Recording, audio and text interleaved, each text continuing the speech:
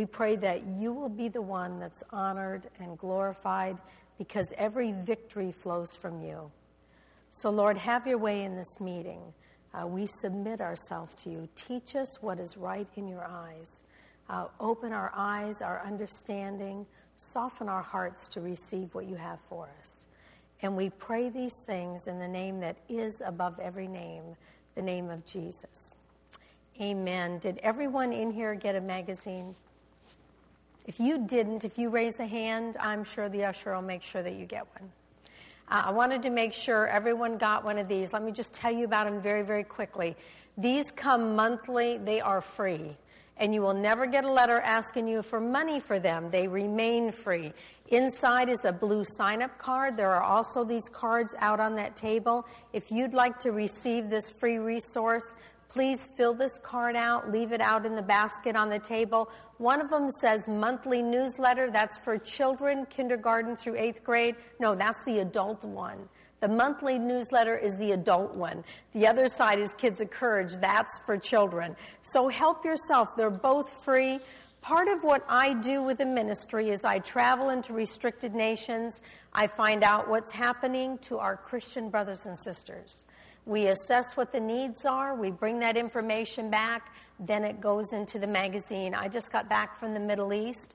I'm going to be sharing some stories with you that haven't even made it to the magazine yet. One of them has, but the rest have not. So you'll be getting some kind of firsthand information. What this magazine ends up being is a wonderful prayer support for you.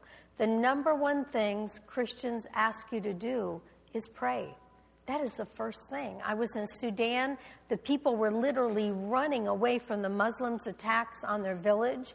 And when we would intersect them as they are trying to get to the feeding centers in the south, we'd say, what do you need? Now, they had cholera in the camps. I mean, these people were running literally in rags because they ran with just the clothes on their backs. Time after time, the first thing they asked us for was prayer. That is the greatest thing you can do. And then you ask God what else he would have you do. Just out of curiosity, do you know the largest group in the world under persecution today? Christians. And you're not going to see that in the newspaper, and you're not going to hear that on the radio. Christians are the largest group in the world under persecution today. And do you know how I know that's going to continue? I believe 100% the Word of God. And that is what the Bible tells us. We have brothers and sisters all over the world who are paying a huge price for what we walk in very, very freely. You know, we can freely come into this place. We can freely gather together. We can sing at the top of our lungs. And it is not going to cost you anything.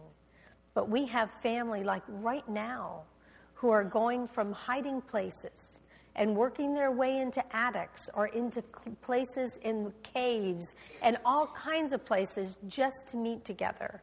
And what they do is costing them greatly. So I don't want anyone to leave feeling guilty.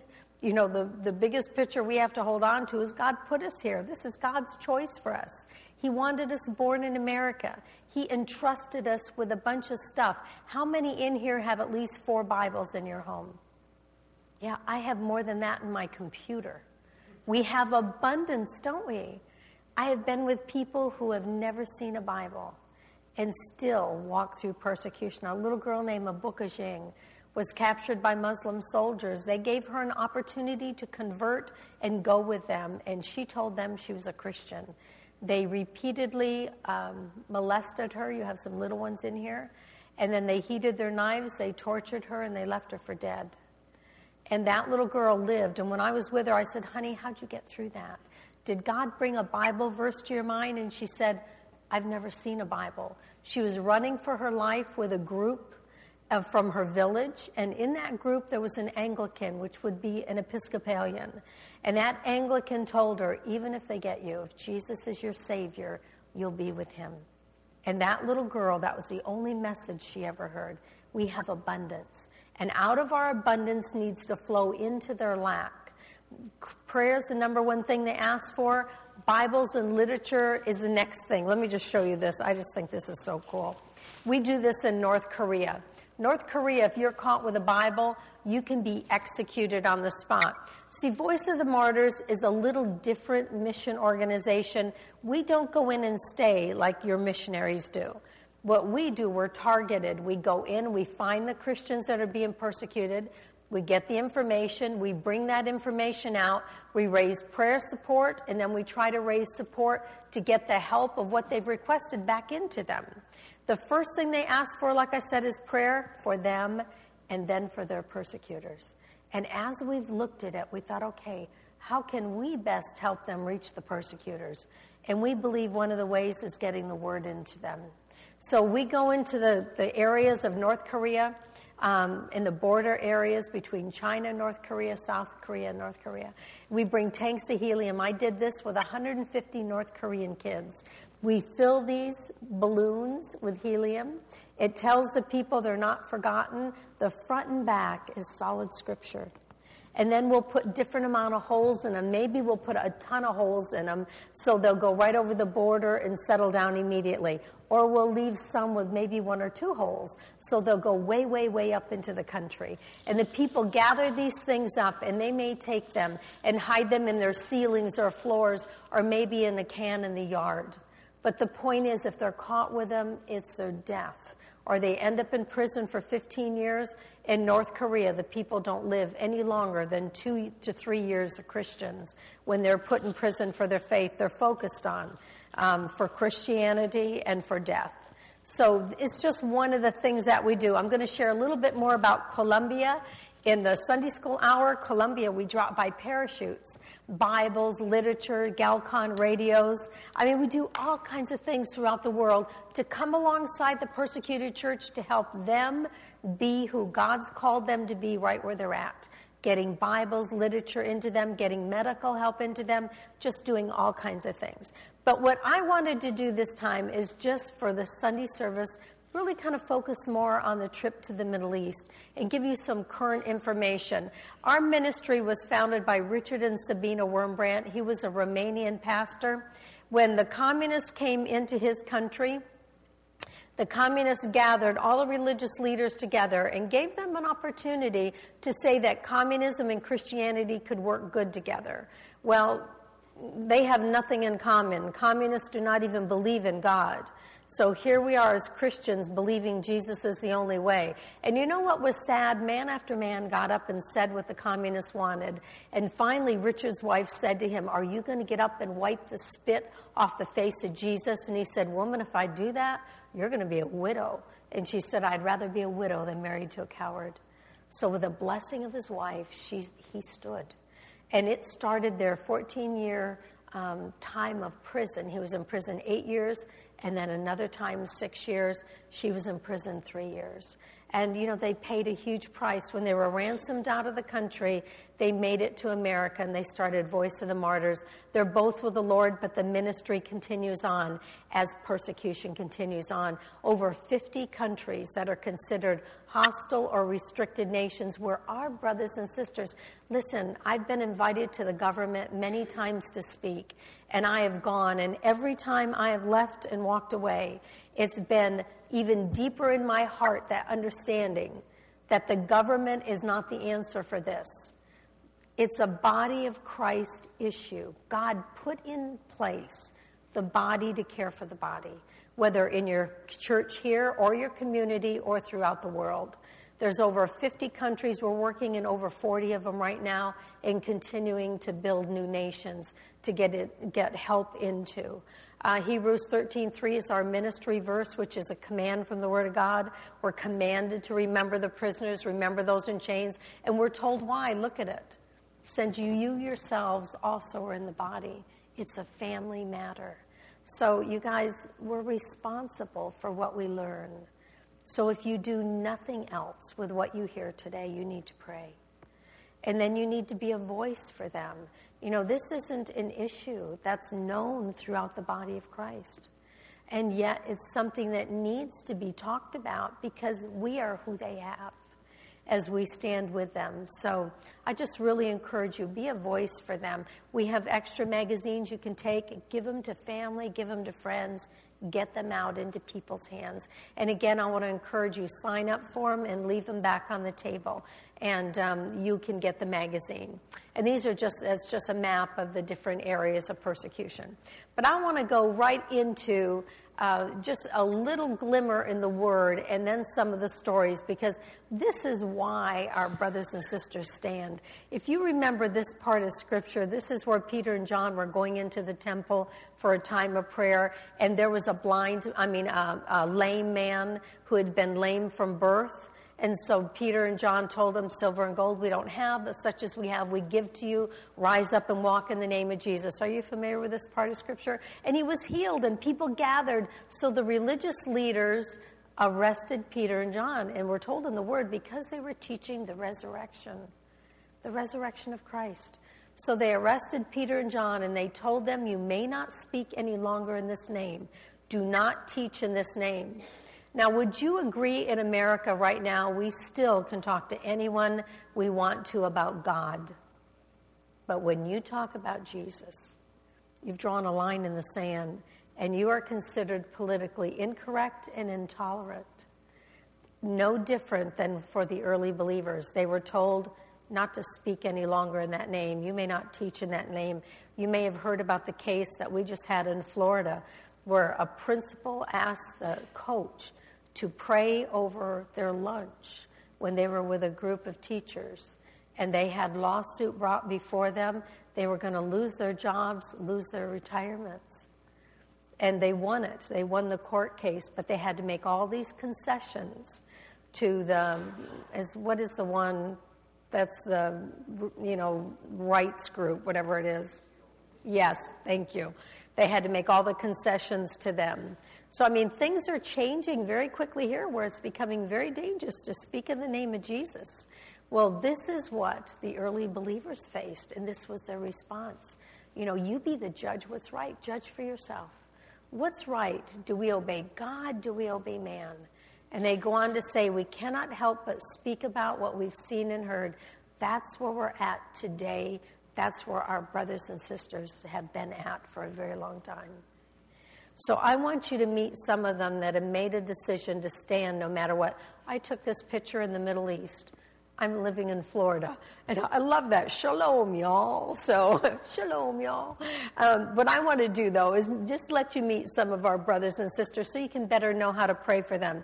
I was in several Middle Eastern countries. I'm not at liberty to name the countries, but I can show you some of the areas and the people we work with, and this little couple is just very, very precious. In Iran, it's very exciting. The gospel is spreading, and the persecution is great. And yet the gospel is spreading. In countries of persecution, the gospel is exploding. In countries at ease, in America, we are not replacing those dying in the faith with new converts. A church at ease is just that. We forget that we're in a battle. And God has called us to be salt and light right where He's placed us. It's easy to go overseas on mission trips. And that may sound weird. If it's your first time, it's always difficult. But it is easier to witness in other cultures than it is in your own. So I want to encourage you, be bold where God has placed you. Stand right where He has placed you. That's what this little couple is facing. And they are faithfully standing. They have been beat, whipped, tormented, and you know what? They continue to have their house church. They continue to go to church. You think about these things. If you were coming to church today and these were the things you were dealing with, would you have still come? I ask myself that stuff all the time. In the Middle East, it's an exciting time. Muslims are coming to Christ, and do you know 70% of those coming to Christ in the nations that I was in are coming through dreams and visions. Not missionaries, not people going to tell them, through dreams and visions. See, the Muslims believe that Jesus that He did live. They believe He was a prophet. They just don't believe He was God come in the flesh. They don't believe that He was crucified and that He was resurrected. So what is happening? He's showing himself to those Muslims. 70%. Now, if that was happening in America, we'd kind of look askance at it. But these are in areas where there are not missionaries and where there isn't the Bible and where there isn't the information going out. And God is dealing with them as he sees fit. But it is not without great persecution. This is one of the brothers that we are with. He's from a northern part of a Muslim country that's greatly persecuted. He was ministering with 2 other men. So there were 3 men pastoring this church. The first man was kidnapped and held for ransom. The people didn't have any money, so he was martyred. The second man became so afraid he took off and ran. And we started praying for him because at first it was like, oh, if anyone should stay, it should be the pastor. But he took off and ran. So we started praying, Lord, you know this man. And as he runs, let it be just like chapter 8 of Acts, where the church was scattered and the gospel was scattered because of it. So he's running to save his life, but he can be a powerful witness for the Lord. And then this is the third man. This brother stayed. He and his little wife, they have 3 teenage daughters. They know what they're up against. He's a school teacher. When he went to school one day, some of the students came out and told him that some men were there asking about him. And so he called his wife and said, we have to be really careful. They know about us. And the next couple days, everything was fine. And then when he came back to school again, there were men waiting. And they pulled out in front of him, and they had guns, and they were yelling at him to get out of the car, and he wouldn't do it. In fact, he floored it. And as he drove by them, they opened fire on him. The car was just full of bullets. He was hit 3 different times. One of the bullets missed his heart by a ½ inch. He drove as far as he could, came to a police checkpoint, and literally fell out of the car into the road. The policeman called a taxi. Now, isn't that weird to call a taxi? You'd expect, call an ambulance, but no, called a taxi. The taxi driver wouldn't take him to the hospital because he was a Christian and because he was considered an infidel, and he'll bleed in the car. So the taxi driver wouldn't take him. So they waited, and they kept calling, and finally there was a taxi driver that took him to the hospital. He got there. They began to work on him. A friend called and said, you need to get out of there. They know that you're there, and they're coming for you. So he and his wife loaded into the car that was all shot up, and they ended up going to their house. They got, in 5 minutes' time, emptied out what they could from their house, and then they took off. And now they're living several miles outside of the town where they lived. He told me they drive 5 miles within that city, to that city, and then they walk 5 miles into the city, I should say. They drive to within 5 miles of that city. They walk the rest of the way in. They call their people, tell them where to meet them. He told me they never call everyone in the congregation because they understand there are wolves within the sheep.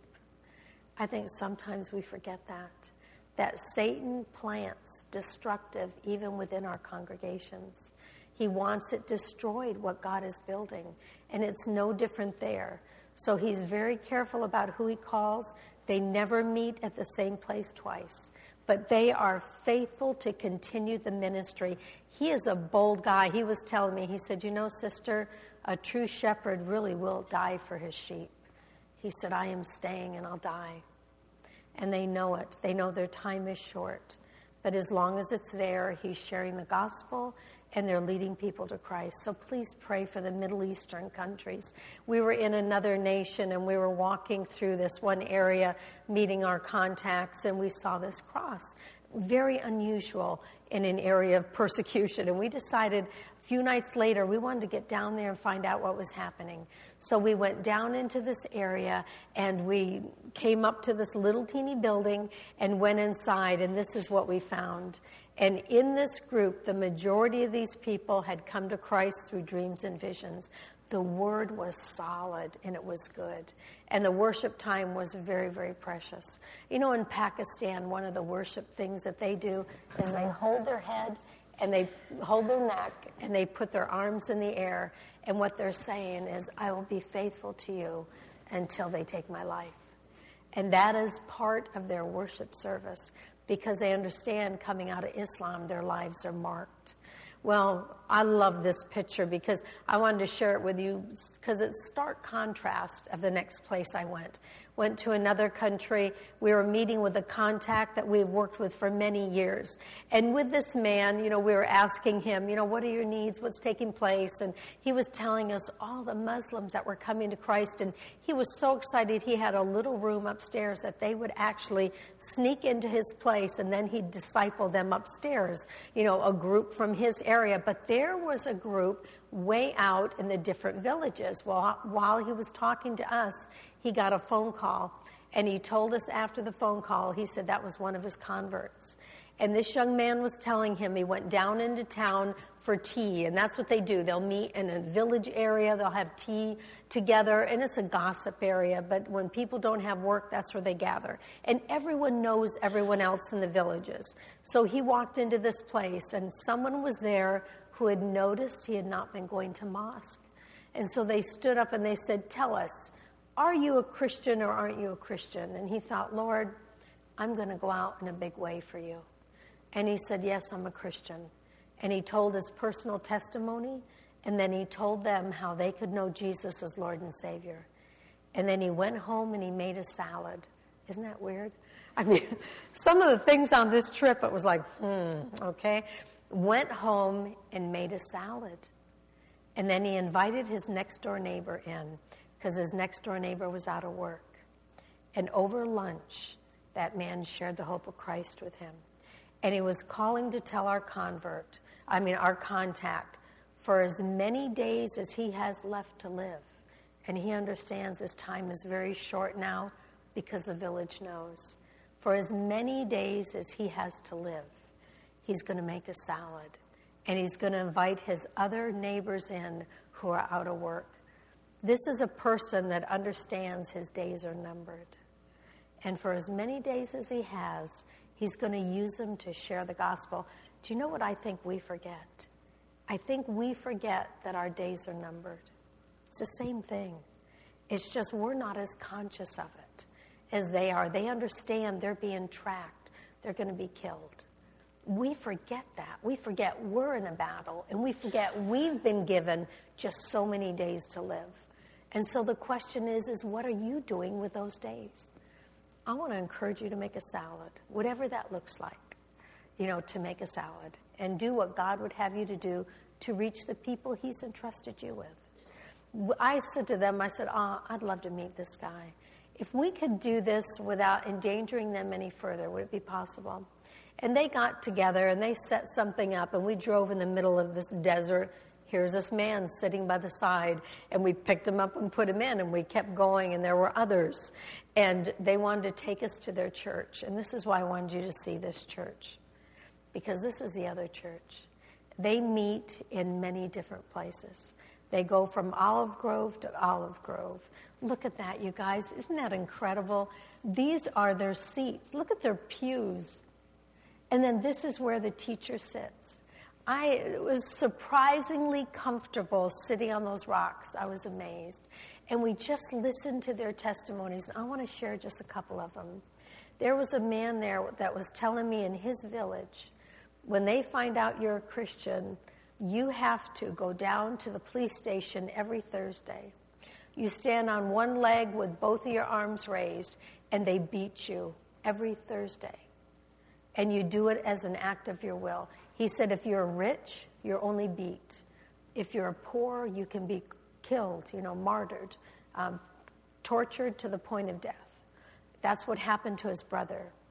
So every Thursday, this man, along with his wife and his kids, make that decision if they're going to walk with Christ. And if they are going to continue to walk with Christ, they walk through that village. And they go to the police station for torture. So you think about it this Thursday when you get up, and if you're going to work or school or whatever you're going to be doing, I want to ask you to pray for them. The decisions they're making are much harder than what we walk through. Some of them never walk out of that place. We were saying, okay, they're going to be tortured anyways. Whether they go to the police station or not, people know about them. They're going to be persecuted. So why walk to the police station? Do you know why? They said if they don't go to the police station, the people in the village will think they've turned back. They go as a witness. That is the most important thing to them. You know, every single one of us is leaving footprints. I don't care where you're going to be walking today, what you're going to be involved in, you're leaving footprints. And they are either going to look like the world or they're going to look like the living Christ. These men and women understand the prints they're leaving are just like Paul. Do you know Paul said, "Follow me as I follow Christ"? That's exactly what they're doing. They're leaving prints for people to follow. I have just a couple minutes, and I really want to share this. Maybe I'll share this in Sunday school because I want to share this other story with you. This other story is very, very important. There's a young man from an area, and it's a different Middle Eastern country, and our team made an agreement that we'll never speak of it, just simply because of the dangers for him.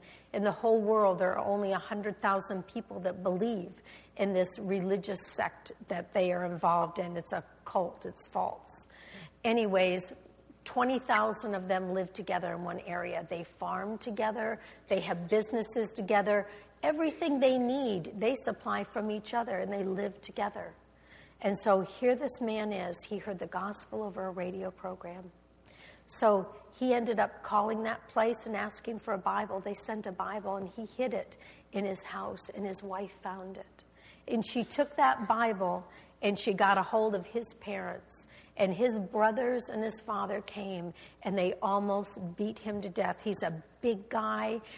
He's a bodybuilder, a black belt in karate. He said that he's always had this horrible, violent temper, so everyone was terrified of him. He didn't think twice about fighting to death. It's just the way he was. And now here the people come in to beat him for being a Christian, and he doesn't raise a hand back. And his wife is watching this. And she came to him one day and she said, "I want what you have." And he said, "Are you sure? Because if you take what I have, you're going to get what I've been getting." And she said, "I want it." And her family came and did the same to her. His right leg is crippled now because of the beatings. They cannot go out of that house without being beat. 20,000 people are watching them. He's lost his job. They have broken the windows out of their house. Their car's been destroyed. They came into the house and took every bit of furniture out.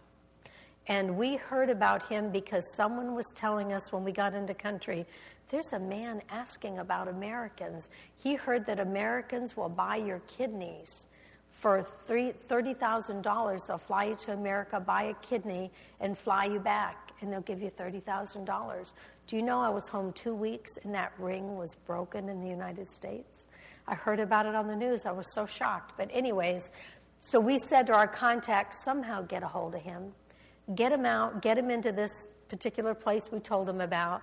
Let us talk to him. So they did. When we got there, they were there. We told him, we asked him, please don't sell your kidneys. Let us help you. Let us help you. We're Christians. We'll come alongside you. You don't have to walk through this alone. And so we made an agreement with him that we will try to get help into him.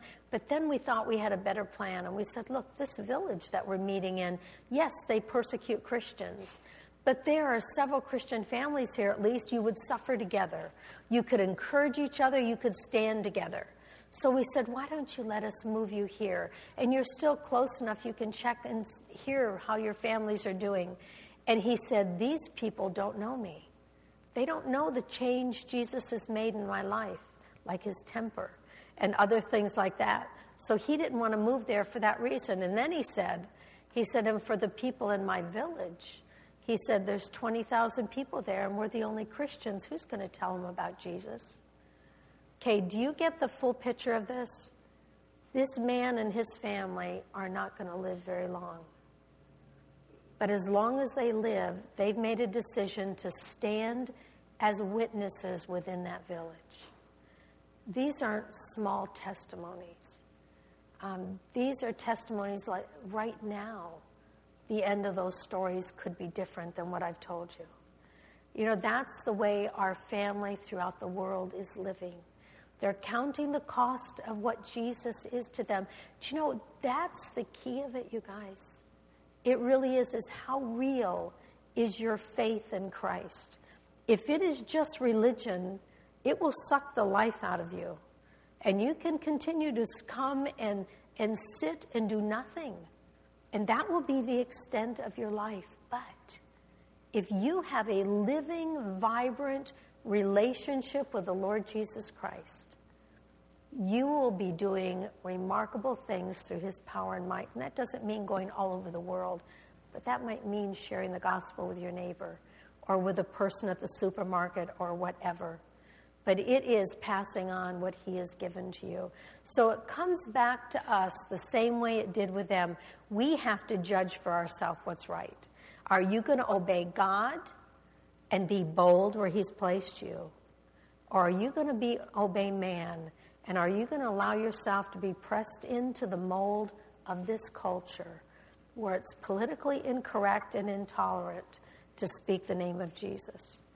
No different for us than it is for them. You know, persecution is coming to America. Did you know that? It already has started. And it's been going on for quite a while. It's just different than what I've been sharing with you. But it is increasing. For those of you who have children, you have opportunity to raise them with an understanding of Philippians chapter 1. I think it's verse 27 through 29. It says, whatever happens, conduct yourselves in a manner worthy of the gospel of Christ. Then whether I come and see you or only hear about you in my absence, I will know that you stand firm in one spirit, contending as one man for the faith of the gospel. You need each other. You're standing as one man for the faith of the gospel.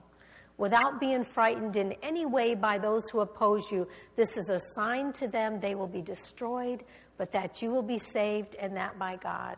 And then it goes on to say, for it has been granted to you, and that word granted in the original language means you've been given a marvelous gift. For it has been granted to you on behalf of Christ, not only to believe on him, but to suffer for him. Isn't that amazing? Part of the gift you've been given is salvation. The other part is that fellowshipping in the sufferings of Christ. And there is something that's remarkable that takes place. I've been with little children who are old in the Lord as they have stood for Christ. Well, God bless you. Pastor, should I pray? I pray. Father, we want to thank you for this time together. And Lord, we thank you that Jesus is worth speaking about. He's our hope. So, Father, I pray for these brothers and sisters in this meeting, just as I pray for those in persecuted nations. I pray in the mighty name of Jesus that you will fill us to overflowing with the power of your Spirit, that we might stand and we might speak your words boldly.